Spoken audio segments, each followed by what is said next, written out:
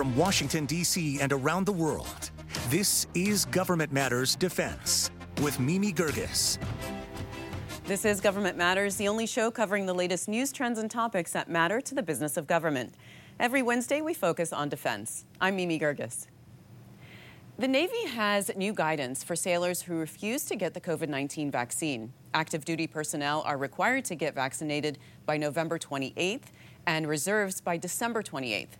The deadline does not apply to service members with either an exemption or a pending exemption.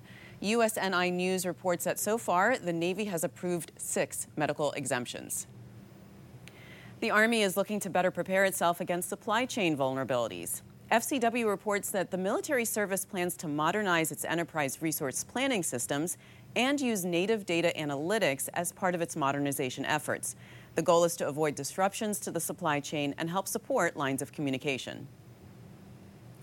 The Coast Guard is assessing its climate change vulnerabilities and looking to invest more to confront that challenge.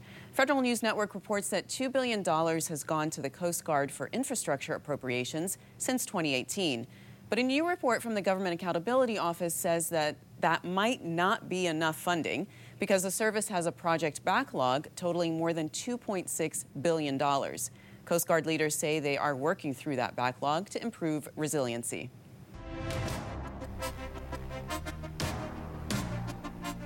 U.S. naval forces are participating in joint exercises with Israel, the United Arab Emirates, and Bahrain.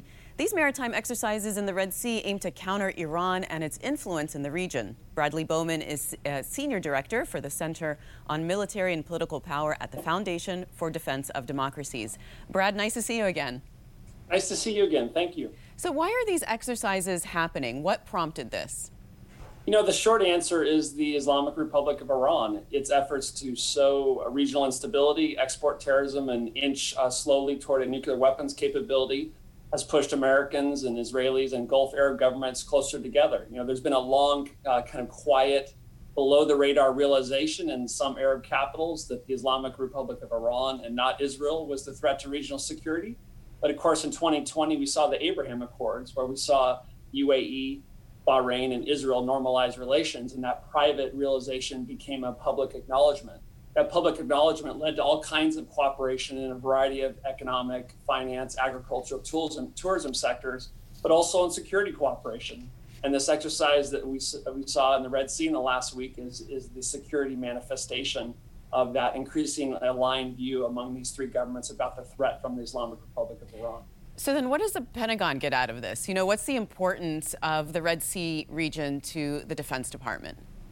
So, you know, Central Command, right, the combatant command responsible for the wider Middle East views Iran as its number 1 threat. And I would say that Iran is the world's leading state sponsor of terrorism. And so anything we can do to build a more capable and unified coalition to deter aggression from Iran and push back on what they're doing, the better for Americans. And what are they doing? Well, generally speaking, they're not conducting conventional warfare and aggression against other states, although they did launch ballistic missiles at 2 bases in Iraq and gave more than 100 Americans traumatic brain injury, and they did, attack the oil facility in Saudi Arabia. But generally speaking, since 1979, the Islamic Republic of Iran, as many of your viewers will know, have used asymmetric means, developing proxies like Hezbollah in Lebanon, like militias in Iraq, like the Houthis in Yemen, and they've used those proxies to advance their security objectives while escaping the consequences. And how do they do that? They do that by smuggling weapons, and they smuggle weapons often, at least in some part of the journey, through the maritime domain. And that's why this Red Sea exercise is so significant, because it focused on interdicting shipments like that. Okay, you mentioned interdicting because these exercises are focused on what's called visit, board, and seizure tactics. What is that about? And, you know, I wonder if you're starting to get on Iranian ships. Isn't that going to, blow things up a bit? Well, the U.S. military and others already have done that. I mean, there have been examples the last few years where, according to international law and normal protocols at sea, there is some ability to do this. So we've seen that happen before. And when we've done that, what have we found? We found lots and lots of weapons being shipped from Iran to the Houthis in Yemen. And so, this is not me guessing. This is not me saying this is something we should do in the future. We're already doing it. I would argue we're not doing it enough, right? Yemen is home to arguably the world's worst humanitarian crisis, which is being driven primarily by the war. We're putting a lot of pressure on the Saudis. Some of that is deserved, but we're largely ignoring the shipments of Iranian weapons to the Houthis. And why would the Houthis negotiate? Right, but they Brad, continue to have reliable access to weapons. But Brad, Iran's not going to like Israelis or Americans boarding their ships and seizing their weapons. I mean, isn't that going to escalate things? Well, we've done it in the past. I mean, don't take my word for it. The UN, a panel of experts have talked about Iranian. So this isn't like some hawkish American talking. This is the UN, right? Not known for exactly being hawkish, has acknowledged that the habitual systematic effort of the Islamic Republic of Iran to ship weapons to the Houthis. And of course, they're not going to like it, right? Anytime someone is doing something bad and they get caught in the act, they're not going to like it. But, I'm sure the Saudis don't appreciate missiles being launched at their cities. And I'm sure the crew of the USS Mason that had 2 cruise missiles launched at them in the Red Sea in 2016 didn't appreciate that either. So, Brad, I'm more concerned about regional security than how the Iranians might feel about it. Well, this isn't the first time that Arabs and Israelis are doing joint military exercises, as you mentioned before, but it's the first time that it's really out in the open. What does that mean? Right, yeah, no, so it really is the first overt military exercise between Arab and Israelis. I mean, this really is a landmark big deal in my view. I mean, you have the Greek-hosted INEO exercise, which is an air exercise where the Israelis and the Emiratis both sent aircraft and crews, but it was kind of below the scene. Sometimes they put the respective flags on there, sometimes they weren't. But this was an overt exercise with Israelis, Americans, Emiratis, and Bahrainis working together overtly in the Red Sea. That's a first, and that's a big deal. And it helps improve the readiness of each of the navies, helps them operate more effectively together. And as we've been discussing, it sends a very positive, in my view, deterrent message to the Islamic Republic of Iran.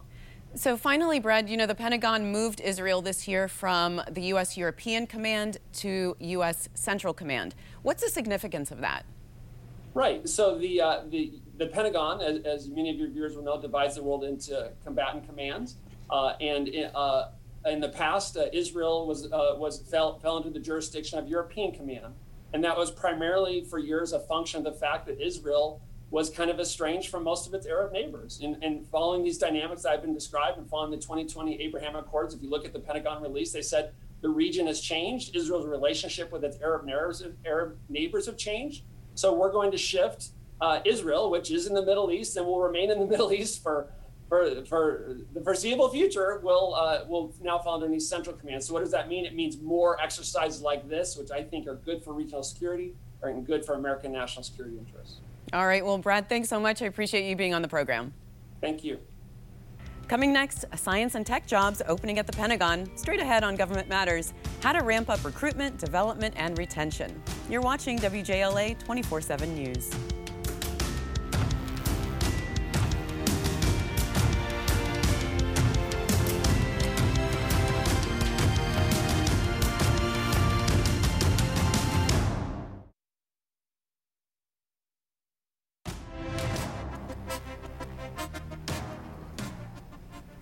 The director of the Defense Innovation Unit says the Pentagon's efforts to recruit science and tech talent are currently insufficient.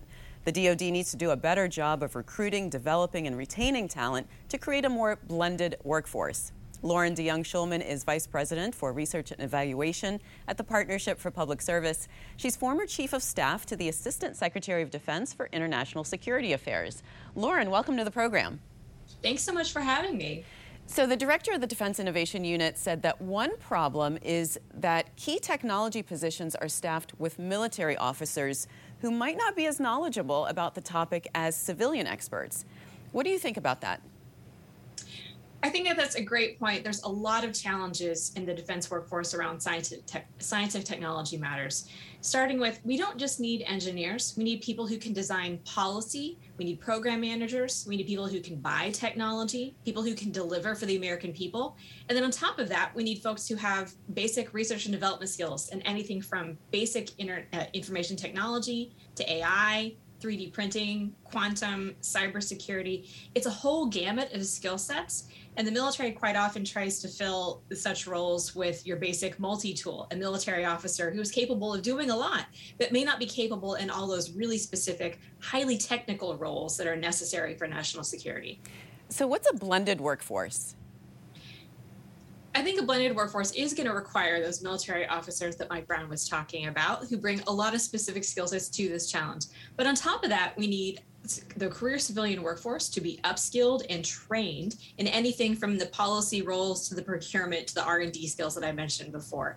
I think it's also important to bring in some of the temporary talent that we see in the Defense Digital Service, Presidential Innovation Fellows, AAAS fellows, and many others who are coming to government for a short period of time on tour of duty assignments, as they're called, to lend their really specific expertise to national security challenges. And that means we need to have offices and teams who are ready to take advantage of that talent and not just let them sit for many months waiting to, for example, get their computer or their printer set up. So I wanted to ask you about those rotations, because that was used by the Air Force as a possible solution where industry experts could come for a limited time, work on some technical problems, and then go back to their private sector jobs. Do you like that solution? Do you think that's a good one? I think that has to play a role in our overall technology workforce. And the goal of these sorts of organizations is to bring in tech experts into government to make a really positive outsized impact that you couldn't find in the current civilian workforce or the military workforce. And Congress has given Department of Defense a range of hiring authorities to actually make this happen. Here's the challenge. They have a goal of zero retention. Most of these roles that are temporary fellows or exchanges do not have an opportunity to bring those experts on staff for a longer period of time. That means that a lot of what they're bringing to the table is not sustainable. It's just a temporary thing, and it's not made permanent into the defense infrastructure. So they have to leave. They're not allowed to stay even if they'd like to. So if they applied to a permanent role into the federal government, they absolutely could. But we don't make it easy for them. I think we could make it a lot easier for them. And also the intent of the program is that temporary rotational status. We have to have a blended workforce that's purposeful and not one because we're band-aiding and slapping together all of these different short-term solutions without thinking through the longer-term needs of the federal workforce. So you say that there really should be better training and education for civil servants within the Defense Department, and that the military side is really pretty good. I think it's actually an all of the above challenge. On the military side, we need to make sure that we're asking military officers to do roles in the science and technology space that make sense for them. They can set the requirements. They can talk about how they want to use things in the field. And they can obviously fulfill a lot of policy and procurement roles and strategy roles as well. On the civilian side, we don't have nearly as intensive a program for training and development and using skills on the civilian side, from artificial intelligence to cybersecurity and so on. Being purposeful about these investments and making sure that those civilians are placed in roles that make sense for them over the long term, that actually activate those investments, is a critical factor in our national security and something we absolutely have to do if we want to compete with China.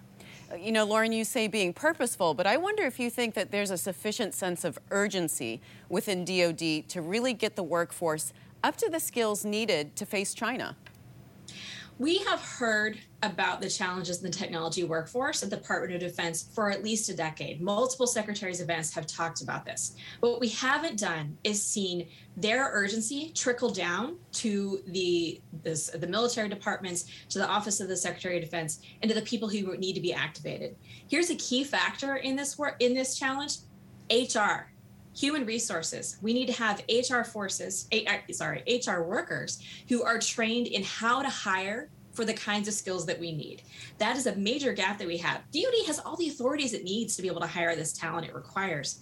It's not actually using them because we haven't activated an active recruitment process, an HR process that is using all the many hiring authorities that it has and thinking through how to retain that talent once they're there and making sure they have those on-ramps, as I talked about, and the ability to have external rotations, get the training they need, and so on.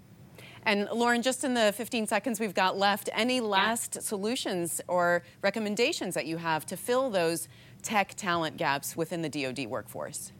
Leaders in the Department of Defense need to tell the stories of why S&T is so important to the national security mission and how they're actually taking advantage of those skills today. If they tell those stories, if they build that brand, they'll have far more folks who are interested in serving this mission and have a longer term, more sustainable workforce in this space. All right. Well, Lauren, thanks so much for being on the program. Nice to talk to you. Great to see you. Thank you. Coming next, China and the U.S. economies are becoming more and more interdependent, with potential for that relationship to be weaponized. Still ahead on Government Matters, how to lessen the U.S.'s economic dependence on China. We'll be right back.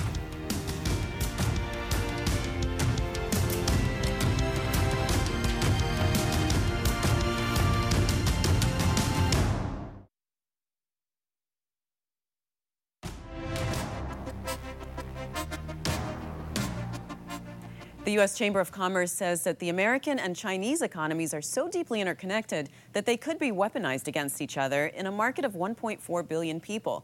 But there is still time to take back the U.S.'s control over its economy while simultaneously working with China. Zack Cooper is a senior fellow at the American Enterprise Institute. Zack, nice to see you. Great to see you, too. There was just a virtual summit between Presidents Biden and Xi. Has the U.S. relationship with China improved? Well, it's probably less bad than it was 3 or 4 months ago when the two sides were exchanging very pointed comments in public. But I think the reality is that we haven't really solved any of the structural issues within the relationship. So we've now had a somewhat more positive meeting between Biden and Xi on Monday night. But the reality is that the core problems in the relationship aren't going away anytime soon. So the temperature may have been turned down a bit, but I think in the long term, those tensions remain. So I want to ask you about the supply chain issues. What's the root of that problem, and what is China's role in that? As you know, so many of our supply chains go back not just to China, but all over the world and are deeply interconnected. And I think pre-pandemic, many of us just were used to those supply chains operating without too many problems. I think we've seen a number of cases, right, whether it's ships getting stuck in canals or pandemic-related issues, or now ports not having enough offload capacity, where actually the global supply chain is really struggling. And it's affecting American people day to day, whether it means you can't get kitchen appliances, it's hard to get furniture, and even microchips for cars, which means that it can be difficult to buy a new car right now. All of those issues are related to the global supply chains and whether those supply chains are functioning effectively. And at the moment, in many ways they are, but when you see the marginal problems, I think the American people are really feeling that in their pocketbook and also with the difficulty of getting specific products. You know, most people would say that the U.S. should lessen its dependence on Chinese goods with what's called selective decoupling. What's wrong with that? Well, there's nothing wrong with selective decoupling, in my view. I think it's totally fine to go ahead with some degree of selective decoupling in which we try and look at the supply chains that matter most to us and make sure that we have trusted partners who are getting those goods and products from. But at the end of the day, we also have to think about where we want to be coupled with China.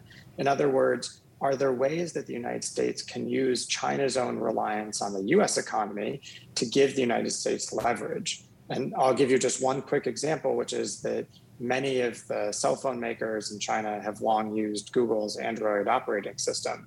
That means the U.S. has a tremendous amount of leverage over a fair number of Chinese tech companies. And that's the kind of thing that actually can be good from an American policymaking standpoint, so that we have leverage just in the same way that the Chinese do over us.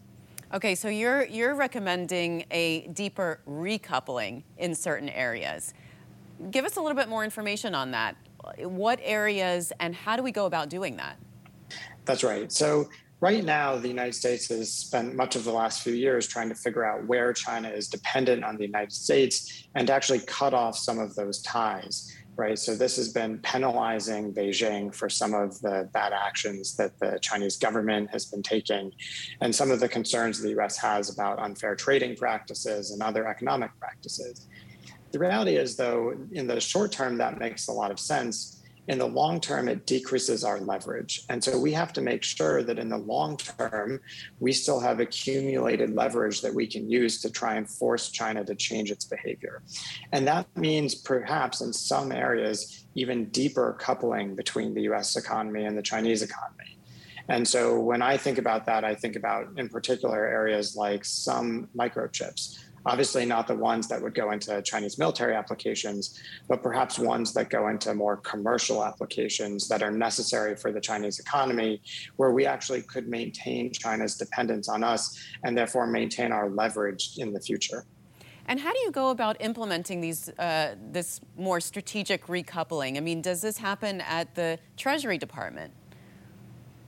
That's right. It would require the Treasury Department, the Commerce Department, the U.S. Trade Representative, the White House, all working together. And not just that, we'd have to work with our key foreign partners too, because at the end of the day, if the U.S. tries to decouple from China, then China can just look to other sources. And so we actually have to make sure that we have a united plan with our key allies and partners. And so this is a very tough effort. And I'll just note one more thing, which is there might not be a lot of political support for this unless it's done very carefully, because it would be very easy for this kind of recoupling effort to look like the Biden team was sort of giving in to China and just being willing to trade more. So it would have to be a real effort by the administration to work with the Congress as well.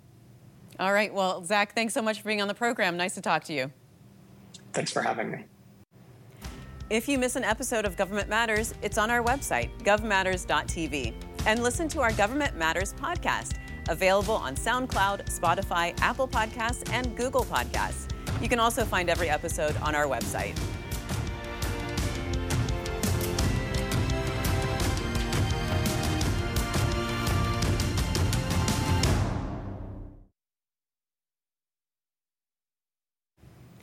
That's the latest from Washington. Join me weeknights at 8 and 10:30 on WJLA 24/7 News and Sunday mornings at 10:30 on 7 News to stay plugged in on issues that matter to the business of government.